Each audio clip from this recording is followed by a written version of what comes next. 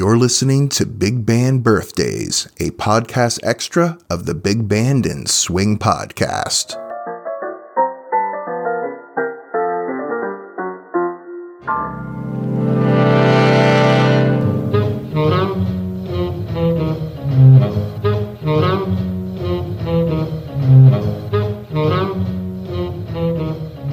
Hello again, everyone. Welcome back to Big Band Birthdays. I'm your host, Ronaldo. Today we celebrate the birthday of one of the most influential musicians of the big band era, pianist and bandleader Count Basie.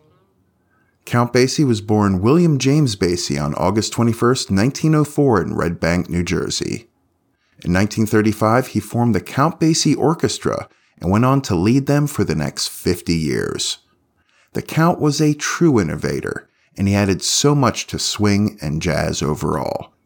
His contributions were so vast and his musical influence spread so wide that it's nearly impossible to do anything but scratch the surface of his amazing career.